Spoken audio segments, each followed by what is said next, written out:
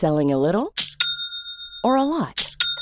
Shopify helps you do your thing however you cha-ching. Shopify is the global commerce platform that helps you sell at every stage of your business. From the launch your online shop stage to the first real-life store stage, all the way to the did we just hit a million orders stage. Shopify is there to help you grow. Shopify helps you turn browsers into buyers with the internet's best converting checkout. 36% better on average compared to other leading commerce platforms. Because businesses that grow, grow with Shopify. Get a $1 per month trial period at shopify.com/work. Shopify.com/work. You're listening to What I Wish I'd Known. Please be advised that in this episode, there are discussions of topics that some listeners may find upsetting.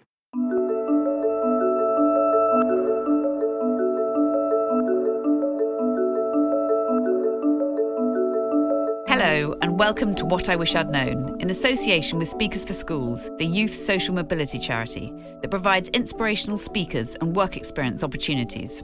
I'm Alice Thompson. And I'm Rachel Sylvester. And in this podcast, we talk to extraordinary people who've lived astonishing lives, brushed with displacement, disease, financial ruin, abandonment, bereavement. And not only have they survived, but thrived. Loss and adversity are a part of life, but an imperfect past isn't always an indicator of what's to come. But why is it that often the people with the hardest beginnings in life become the most successful adults? And is there something to learn from these people, who perhaps have the strongest sense of what matters most? In this series, we'll be speaking to a collection of remarkable individuals on how they achieved success in the face of adversity. And we'll be reflecting on some of our greatest interviews to date, with new thoughts and revelations. Welcome to What I Wish I'd Known. In this episode of What I Wish I'd Known, we're taking a listen back to one of our favourite interviews with the business legend Richard Branson. Best known for founding the Virgin Group in 1970, Richard began by opening a chain of record stores named Virgin Records, and today Virgin Group controls over 400 companies in various fields, from a record label to space tourism. But despite being a billionaire, Richard has come up against challenges in his life. From primary school, Richard reflects on having difficulty concentrating on what his teachers taught him from the blackboard, as he yearned to play outside with his peers instead. His teachers had little sympathy for him, even beating him, and it was only much later, at the age of 29, that he found out he was in fact living with severe dyslexia. Well, I got beaten for not performing. I mean, in those days, it was, pajama bottoms down and a stick, and it was either by the housemaster, the headmaster, or the school prefect. But then I've also got gonged off at school, which in front of the school. I mean, those are unpleasant moments for any kid. I can't even remember the word dyslexia being mentioned at all at my school. I don't even know that it was discussed or whether it was invented as such as a syndrome. I said to my wife when I was about 29. Do you think I have ADHD? And she said, only when you're talking to me. And then said, but you do have some kind of syndrome that I suspect hasn't been invented yet. So anyway, on the back of that, I went and got myself tested for dyslexia. Despite the challenges that Richard faced from dyslexia, he refers to it as a blessing and recounts many occasions where his dyslexia actually helped him as an entrepreneur. From leaving school at the age of 15, where he started his first venture with Student Magazine, to being able to delegate tasks more efficiently, to scale his business at a faster speed, dyslexia helped him each time. In fact, he refers to it at one point in the interview as a superpower throughout his life, both in terms of his creativity, but also the way in which he relates to people. But of course, there have been a few times where his dyslexia didn't serve him quite so well. I had to learn to skydive when I was trying to fly around the world in a hot air balloon, because if something goes wrong at 35,000 feet and you jump out of the balloon and you pull the parachute straight away, because the air's so thin, the parachute will rip off your back. So I jumped, and you're meant to take your right hand, and then on 3 occasions you bring it down to the lever to open the parachute, and there's 2 levers there. One that opens the parachute and one that gets rid of the parachute. And anyway, in a very typical, it's a sort of typical thing that dyslexics can do. Not all dyslexics are as foolish as I am. I pulled the lever that got rid of the parachute, not the one that opened the parachute.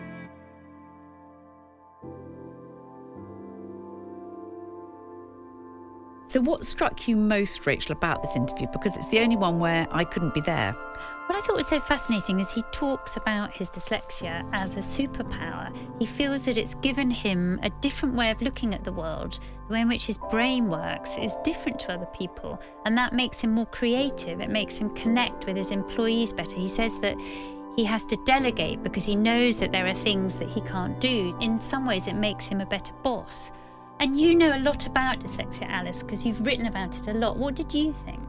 So my mother was actually a teacher for dyslexic children, and my brother was very dyslexic, and I'm slightly dyslexic, but she also had a publishing company. So I didn't really have any expertise as a journalist apart from dyslexia, which is almost like my superpower journalistic experience. I can probably do mastermind on it because children were coming in and out of my house when I was a child, and they all had dyslexia. And I do think there is a sense of it being a superpower. Or it doesn't always happen like that. But I think you often have a different sort of mind. You can be more creative. Often they have a very 3D mind, dyslexia, which I think is rather phenomenal because you can see the patterns working in different ways. And the entrepreneurs are just looking at questions and answers in completely different formats from other people. And I think that's fascinating, really. And I also thought it was really interesting that Richard Branson talks about how hopeless the education system is in Britain at drawing out all those different skills, and that it only judges children on the basis of a very narrow set of academic criteria. So he was made to feel like a total failure throughout his school career. But of course, he's been phenomenally successful.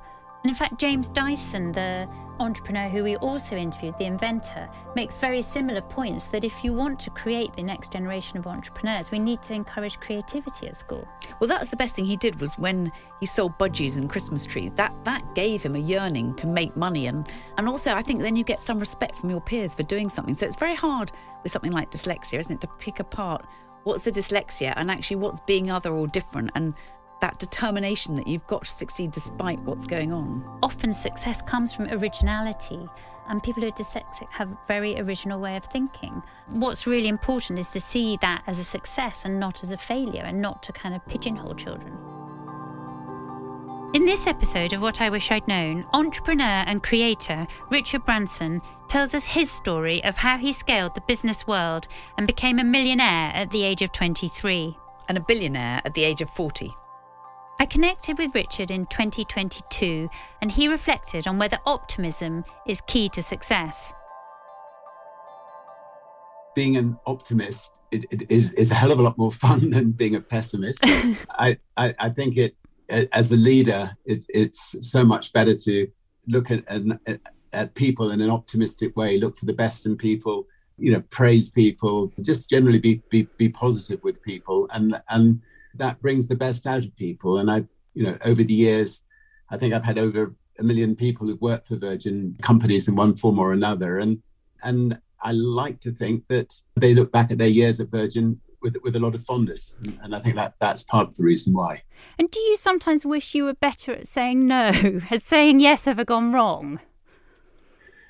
Saying yes has gone horribly wrong on many an occasion, including, I think in my new book, I've talked about the 75 ways I came close to leaving this beautiful earth. But life has been a hell of a lot more fun because I've said yes than because I've said no. When I was 16, I brought out a magazine called Student Magazine. And let me see if I can remember it. On the back of the magazine, I printed, "The brave may not live forever, but the cautious do not live at all." And I think I've lived by that mantra ever since. And I've had a lucky star up above that has guided me home on some perilous occasions. But life's been it's been one hell of a ride. And things might have been very different, though, mightn't they? And we want to take you back to your childhood, actually. And what were your earliest memories of school? My earliest memories of school was looking at a blackboard and just seeing a mumbo jumbo and relegating myself to the back of the class so I could at least try to look over somebody else's shoulder to see if I could get some marks, but having no understanding of what was going on the blackboard. longing for break time so that, the one thing I was good at was sport, so I could get out and play. But basically, dyslexia hadn't been invented that yet, or people didn't realize. People just assumed that we were stupid, and I was definitely bottom of the class. And when I was interested in something, I think I started to excel. I mean, I would go to the library, and I would I was fascinated by what was going on in the world: the Vietnamese War, the Biafran War, the Provos marching in Holland, so what was going on in the real world I was fascinated about, but the kind of stuff that we were taught at school, I saw no relevance. French, nobody ever learned French, and nobody ever does learn French today, but schools continue to teach you French, and people come out not being able to speak it. And if you look at every single class that we were taught, for most jobs, they're fairly irrelevant in this day and age. And I think these kinds of classes continue because the teachers are the ones that most likely decide whether or not you should drop French for Spanish or something, or a language that is easier to learn and relevant to society. And that happened all those years ago when I was a kid, 65 years ago when I was at school, but sadly still seems to happen today, that what is being taught at school for many kids is not particularly relevant to their lives ahead. And did you always struggle with the basics, reading and writing? Yes, I mean, dyslexia comes out in different ways with different people, but I would definitely jumble things up, and over time, I think I've overcome most aspects that I was suffering from in those early days. But basically, by by quitting school early, and getting out and doing things that interested me, and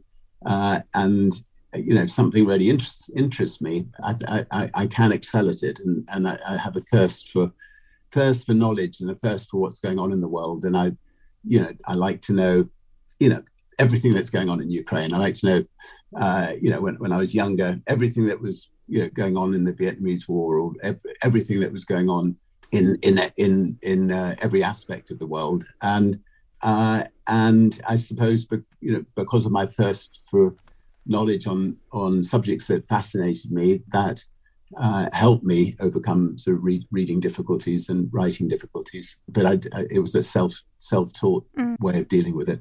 And were there any moments of real humiliation when you had to read out loud or go to the front of the class? Yeah, I mean, I got I got beaten for not performing. I mean, in those days, it was pajama bottoms down and a stick, and it was either by the housemaster, the headmaster, or the school prefect. But then I've also got gonged off at school, which in front of the school. I mean, those are unpleasant moments for any kid. But for me, it was strangely the best thing that happened to me. I mean, it just meant that at 15, I decided that the world needed a magazine run by young people, aimed at young people, that could debate issues like this, that could give young people a voice, that could say we don't want to waste our time,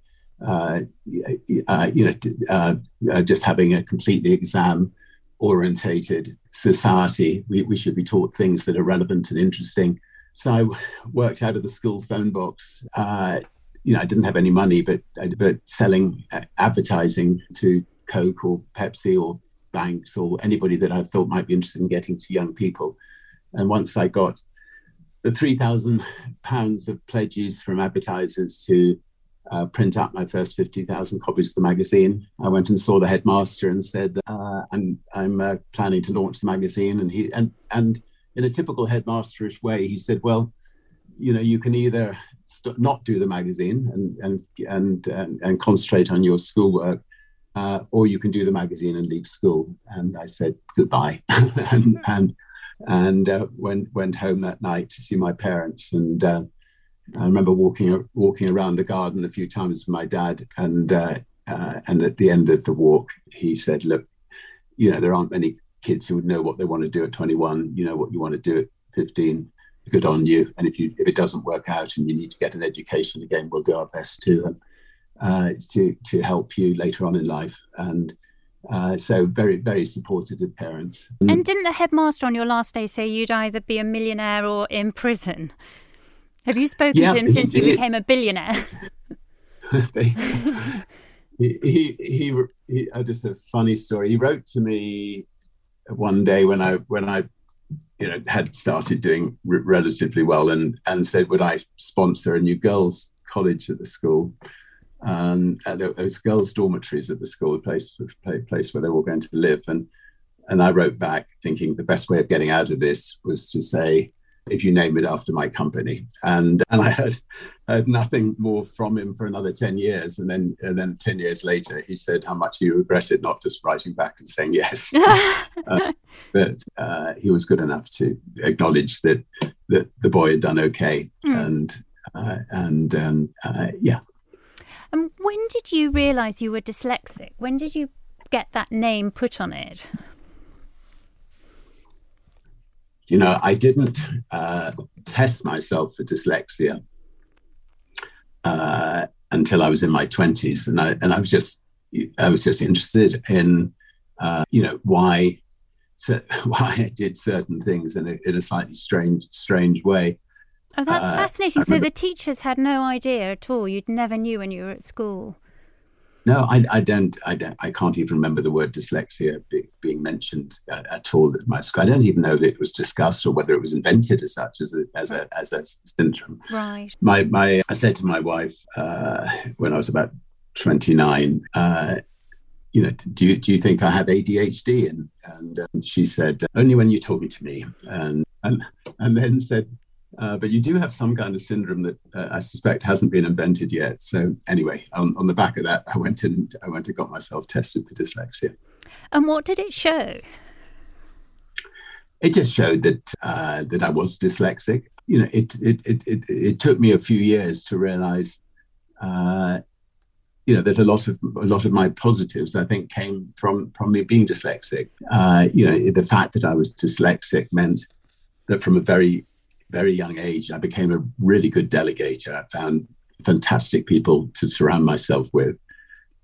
In launching the magazine, I needed great people, because otherwise the magazine would have been full of spelling mistakes. And I found myself interviewing people that were very eloquent, so that I didn't have to do a lot of verbiage between the words of the person I was interviewing and the page. So, I managed to interview Jean-Paul Sartre and R.D. Laing and Vanessa Redgrave. And anyway, the wonderful thing about running a magazine for young people was, it opened doors to James Baldwin when he came to England. Banged on his hotel door and got a very angry interview against the white man, as much against maybe myself for waking him up as his general approach. But so I think it taught me to delegate. I think I've been, I think one of the great strengths of a good entrepreneur is learning early on the importance of delegation, and most entrepreneurs are not good delegators. They like to do everything themselves. And when I give advice to young entrepreneurs who are setting up in business, that I'll tell them, look, try to put yourself out of business as early as possible. Find somebody better than yourself, and then you can think about the bigger picture. And I think as a dyslexic, I'm good at seeing the bigger picture. Up until quite recently, dyslexia was seen as a negative, and what Kate and myself, who've been involved in trying an organisation called Made by Dyslexia, trying to get across to kids and people who are dyslexic is something to be celebrated. It's fascinating that LinkedIn has added dyslexic thinking to its recognised list of skills, hasn't it? Do you see it as a skill when you're looking for new employees? Do you actually set out to recruit dyslexics? Yes, I mean, I think with the dyslexic thinking, we were delighted that LinkedIn took it on board. We've also encouraged the word dyslexic thinker to be put behind somebody's name. So if you have your name on LinkedIn or anywhere, just put dyslexic thinker after it and be proud of it. I had a grandchild who was very young, who was just diagnosed as dyslexic, and I was able to ring him up and celebrate and just say something that you and I have got that the rest of the family doesn't have, so I think it's good to know that you're dyslexic, and particularly in the current educational system, they give certain advantages to people who are dyslexic and a bit more time in exams and things like that. But it's something which, what I tell parents is, work out what your child is really good at and let them follow that path, and the rest will catch up. I mean, you can give them extra help, but let them excel at the things they enjoy, they have joy from and they enjoy. Greta Thunberg describes her Asperger's syndrome as a superpower, doesn't she? Do you see your dyslexia as that kind of superpower? Yes. I mean, there are occasions where you'd rather wish you didn't have it, but by and large, I would say yes, it is a superpower. When's it been a disadvantage?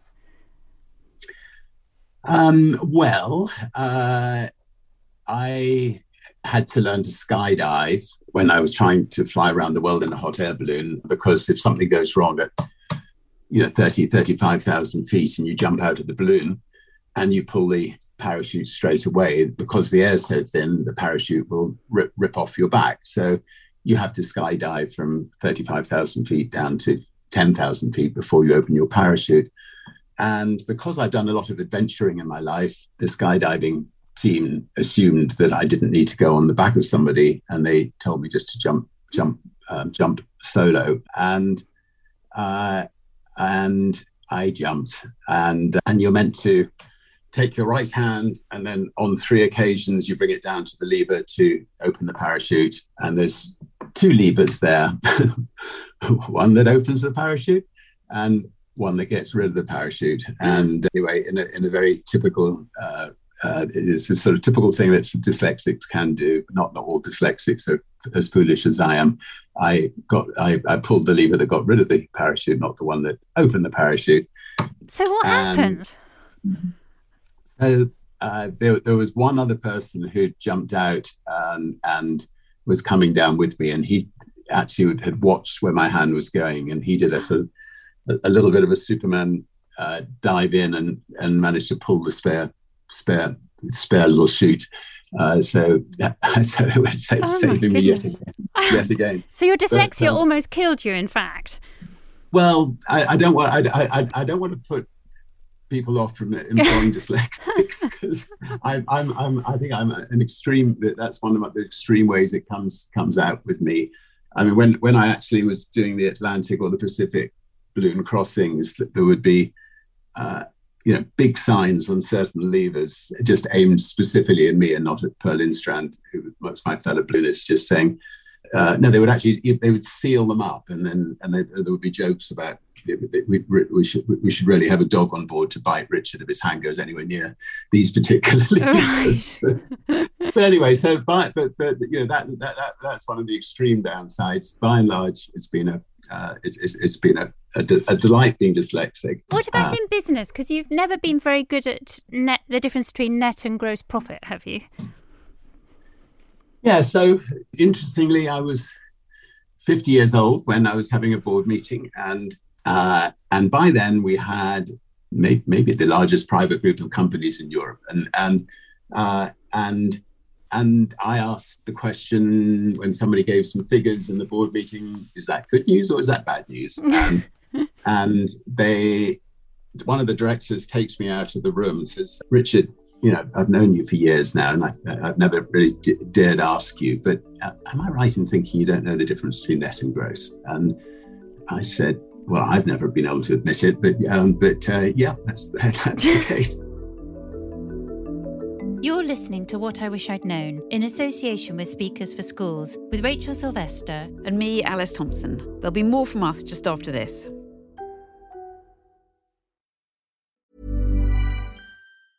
Hey, I'm Ryan Reynolds. Recently, I asked Mint Mobile's legal team if big wireless companies are allowed to raise prices due to inflation. They said yes. And then when I asked if raising prices technically violates those onerous 2-year contracts, they said, what the f*** are you talking about, you insane Hollywood ass f- So to recap, we're cutting the price of Mint Unlimited from $30 a month to just $15 a month. Give it a try at mintmobile.com/switch. $45 up front for 3 months plus taxes and fees. Promo rate for new customers for limited time. Unlimited more than 40 gigabytes per month. Slows full terms at mintmobile.com.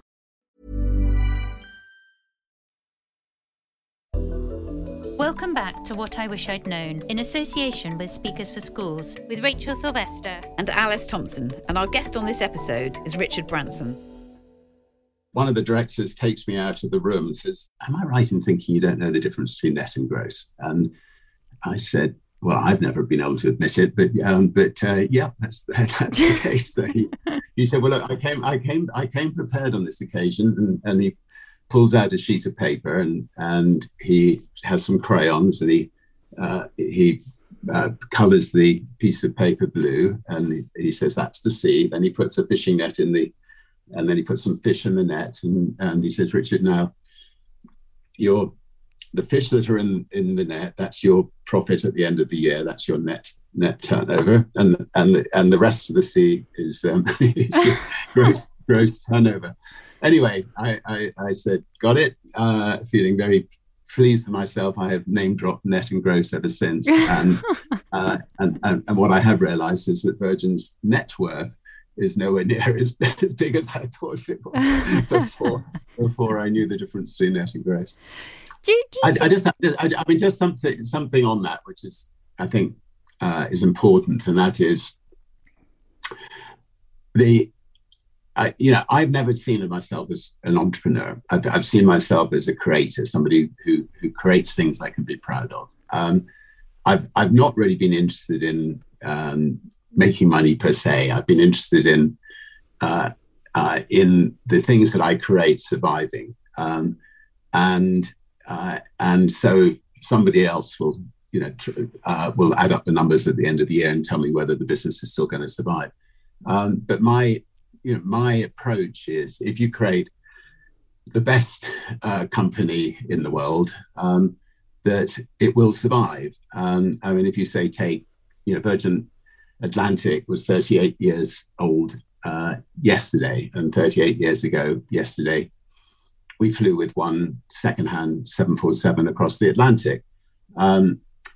Everybody thought we were mad. We were taking on British Airways 300 planes, TWA's 300 planes, Pan Am's 300 planes, People Express 200 planes, Air Florida 50 planes, and so on. And if I'd gone to some accountants and asked them to do some figures to see whether it was a good idea to go into the airline business, there's no question they would have told me no. You'll never survive.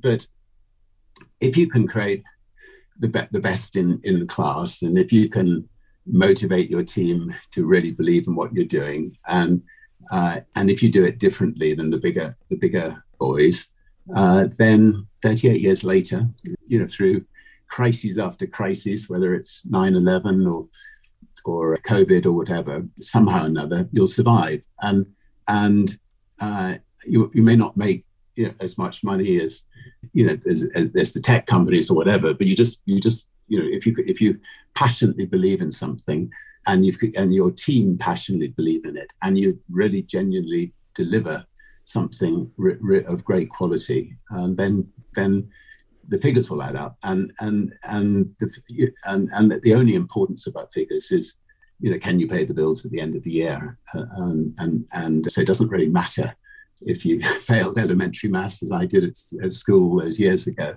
and somebody else can add up the figures. I've got to just deliver a product, that exceeds expectations. Do you still see yourself as a sort of disruptor and an outsider? Because you've got the knighthood and the island and the billions, but do you still see yourself as a kind of anti-establishment figure? We still love to tilt at big companies, and so we've just launched Virgin Voyages, a cruise company, taking on some enormous cruise companies in the world. And we've launched in the Caribbean, and we've launched in the Mediterranean, and so at the moment we have 2 or 3 boats coming again, competing with much larger companies. But I think we've learned through doing the same thing in other industries that it is possible to be a David versus a Goliath and survive and pay the bills at the end of the year. The Sex Pistols recently reissued God Save the Queen for the Platinum Jubilee, and there's been lots of coverage about that era. You were involved with them the first time round. Did you see the recent drama documentary series? What did you think of it? Did it make you nostalgic? I didn't see the recent drama series on the Sex Pistols, but I'm looking forward to seeing it. But I was, I suppose, very much part of the drama of the Sex Pistols all those years ago. Yeah. Again, I don't look back a lot, but the Sex Pistols were really propelled Virgin from being a sort of hippie company into being, a punk company. So what happened with the Sex Pistols court case? So we were being prosecuted for the word bollocks, never mind the bollocks, here's the Sex Pistols. And John Mortimer, the playwright, was also a QC, and he rang me up and said, look, could you ring up and see if you could find a linguistics expert? And so I rang up Nottingham University's linguistics expert, which was the city we were being prosecuted in. And he answered the phone and he said, I told him the problem, and he said, what a load of bollocks. He said, they obviously think that bollocks is a derivative of balls. It's nothing to do with that. Bollocks was a nickname given to priests in the 18th century. So the album really should mean never mind the priests, here's the Sex Pistols. Or, he said, since priests were apt to talk a load of rubbish, never mind the rubbish, here's the Sex Pistols. So I couldn't believe my luck, and said, would you mind coming along to court to tell this story? And he said, look, I happen to be a priest myself. Would you like me to wear my dog collar? So we had this linguistics expert in his dog collar. The judge reluctantly found us all not guilty. So. But did the Sex Pistols mind them being associated with the church and the priests? As you can imagine, people like John Lydon and the others, they're just nice lads. They were just having a real fun time at the expense of the national press. Really, they were charming to him, and he was charming to them. Fascinating. You started your first business when you were 11, weren't you? Breeding and selling budgies. Maybe it should be virgin birds, I don't know. But what happened and what did you learn from that experience?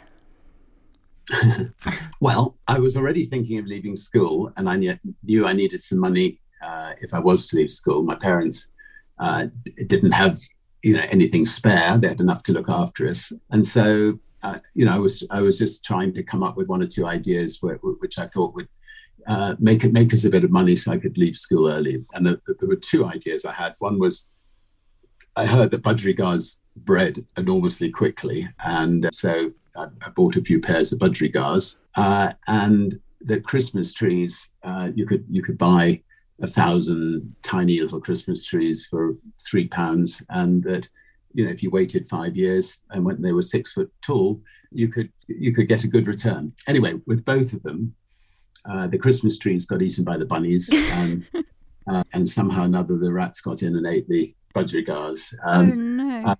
or my mother let them out. I'm not quite sure which. Because we got fed up with feeding them. But when I was away, but anyway, they were both abject failures. What did they teach me? Yeah, I mean, I don't think I was passionate about either of those two. I was passionate about the magazine when I left school to launch that, and I think the important thing is whatever you do, you've got to be passionate about it. And it's not just you being passionate; it's the team of people around you being passionate. If you were Education Secretary or Prime Minister, what would you do to change the education system? I think that we need an education system that where every young person is set up to thrive in life, and certainly not just thrive as a result of having good exam marks.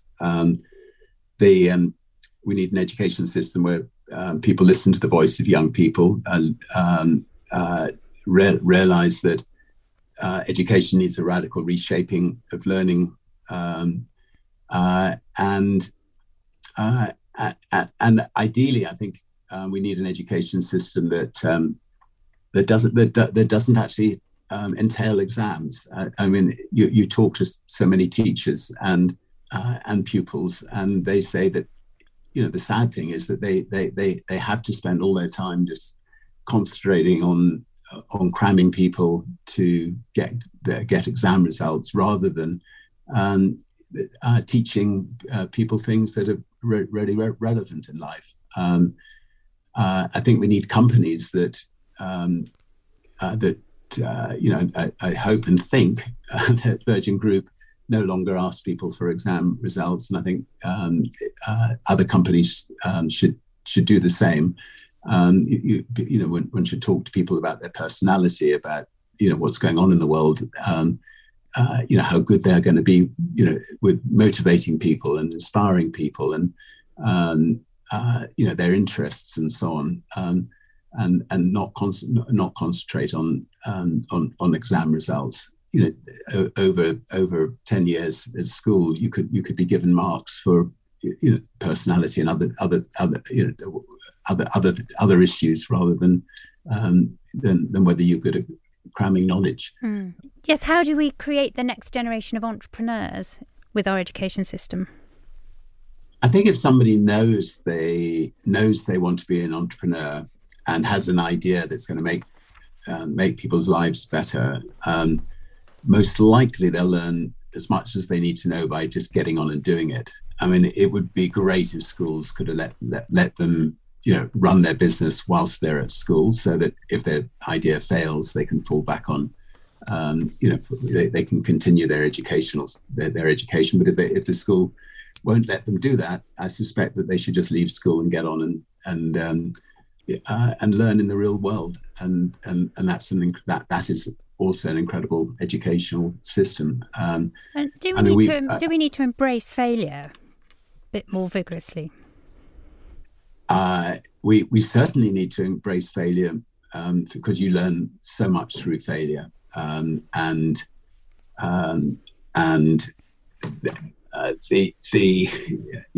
are so many entrepreneurs who failed once or twice before they went on to become really successful, and you learn an enormous amount from failure. And your mother, Eve, sounds an extraordinary person. She's a former ballet dancer, actress and air hostess. How great an influence was she on you and your business career? She actually helped you set up, didn't she, to begin with? Yeah, she was. I mean, I like everybody's mum and dad. They're a massive influence. Yes, she helped me get going. I mentioned that I did a lot of telephone calls from a school phone box, and I needed coins for the box, and she found a necklace and handed it in to the police, and nobody claimed it, and she sold it for £100 and gave me the money to help me get the magazine up and running. And that literally was the funding that we got for the Virgin Empire. And as it turned out, we still all these years later still own 100% of that top company. And so it is possible to start start a company with very little, if you're able to get the advertising in advance, as we did, and then get the sales and get people to like what you're doing. But she would try to make extra monies from home, selling sort of table mats and the like to Harrods and Harvey Nichols, and she did every which way to try to supplement money in the family. She wasn't a successful entrepreneur, but she would say yes to everything in the same way that I suppose I say yes to everything. She famously shoved me out of the car aged 5 or 6 and told me to make my own way to Granny's house, which was 4 or 5 miles away. And she would have got arrested today, but I survived, and I'm grateful to her for making us stand on our own 2 feet from a young age. And she took that approach. She was willing to take risks in order to make sure that we stood on our own 2 feet. And you once told us that there's a very thin line between success and failure, and that there were some occasions when you came very close to being on the wrong side of that dividing line. Do you think you're very lucky, or are you very resilient, or very self-reliant, or all of those things? We have had a wonderful team and have a wonderful team around me. I mean, I expect the closest we got was when I came back from America and on Virgin Atlantic, and the bank manager was sitting on my doorstep, and we'd had a technical problem with one of our engines, and we went over our overdraft limit, and this was on a Friday, and he told me he was going to bring the whole Virgin Group crashing down on the Monday, and I had a wonderful guy called Ken Berry who worked for me, and he rang everybody over the weekend that we had contacts with around the world, and who distributed by then we had a record company, and they all were willing to help by paying a little bit of money up front to make sure that we kept the airline on the road and kept the record company on the road. So I think it's partly personal resilience, it's partly just surrounding oneself with fantastic people, and if you have a great group of people, you can enjoy the good times and you can help each other get through the bad times together. Obviously, COVID was a torrid time. We were in all the wrong businesses, but having a fantastic group of people, just putting our heads down, determined to prove the critics wrong. All the Virgin companies came out ahead, but it's just, as always, down to great people. And how worried are you about the economic situation now? Do you feel it's back to the 70s with all the strikes and flares? And it's obviously sad to see what's happening in the world right now. I mean, obviously Ukraine is just. I fought hard and spoke out hard against the Vietnamese War and the Iraq War and the Libyan war, and they were self-perpetuated wars from the West, and now seeing Russia do the same thing and worse in Ukraine makes one want to weep, and the effects of that have been devastating on the price of oil for everybody, and therefore the cost of living. Nobody will say it if you talk about the UK. Obviously Brexit's had a negative effect, and not being part of the common market is going to affect people in Britain much more than they realise, and it's already affecting people enormously in Britain. And our companies overseas are doing a lot better because they can trade more freely with Europe. Mm. And what do you think our political leaders can learn from business? Are there attitudes that we should see more of in politics?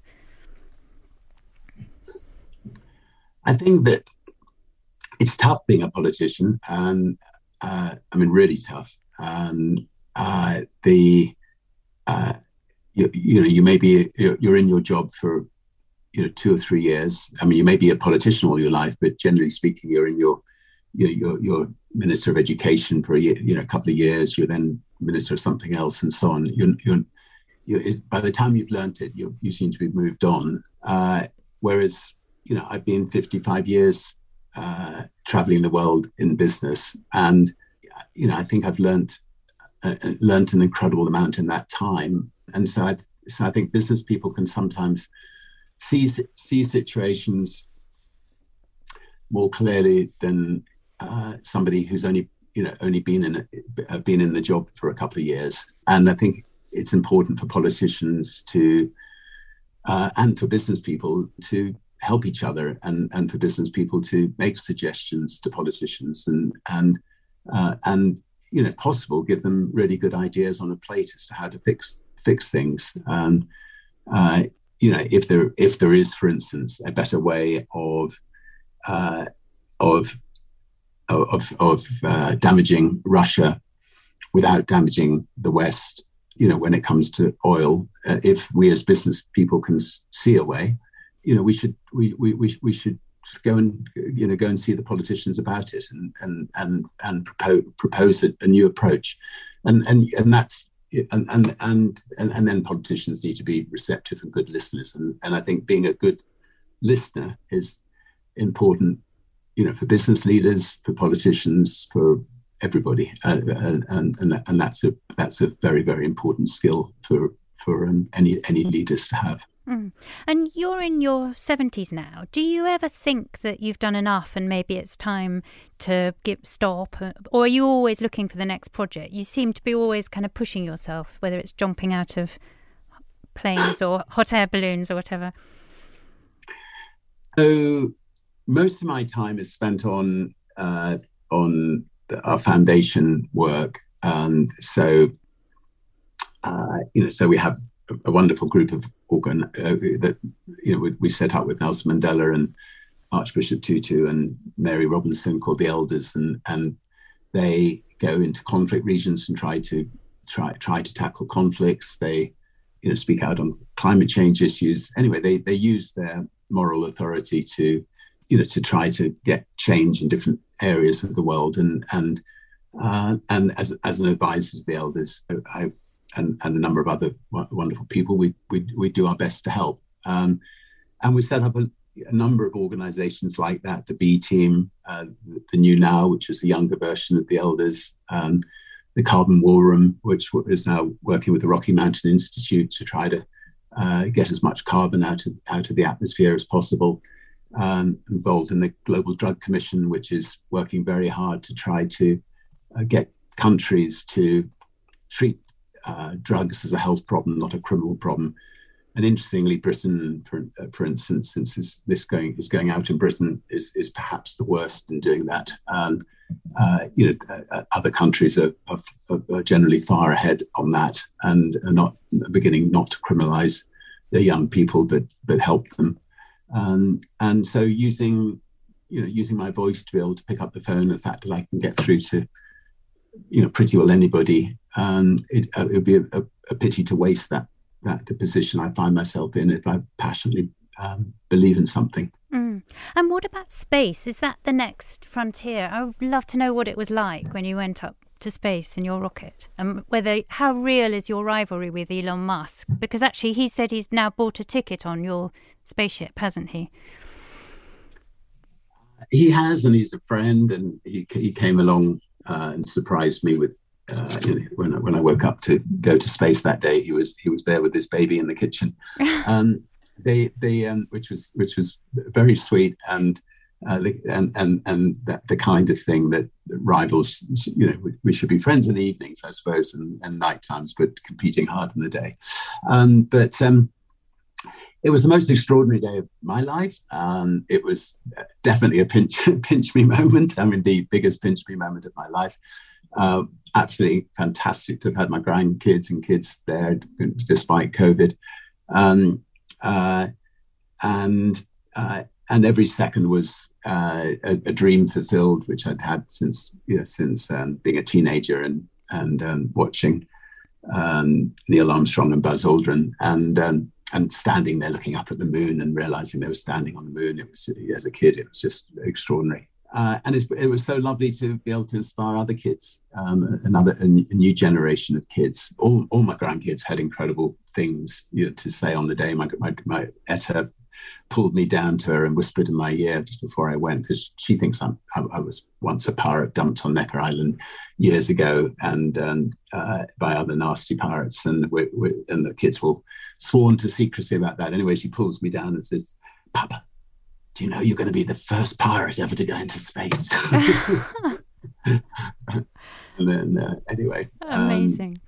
And then Lola, who's 3 years old, Papa, you come back for me. Anyway, I know just out of the voice of kids, it's just too magical. Yeah. But it was, I'm a Peter Pan fan, and to be floating in space, looking back at this incredible Earth that we live on, was certainly mind blowing, and the best. One of the best, if not the best moment of my life. It's just incredible. So what's your next big dream?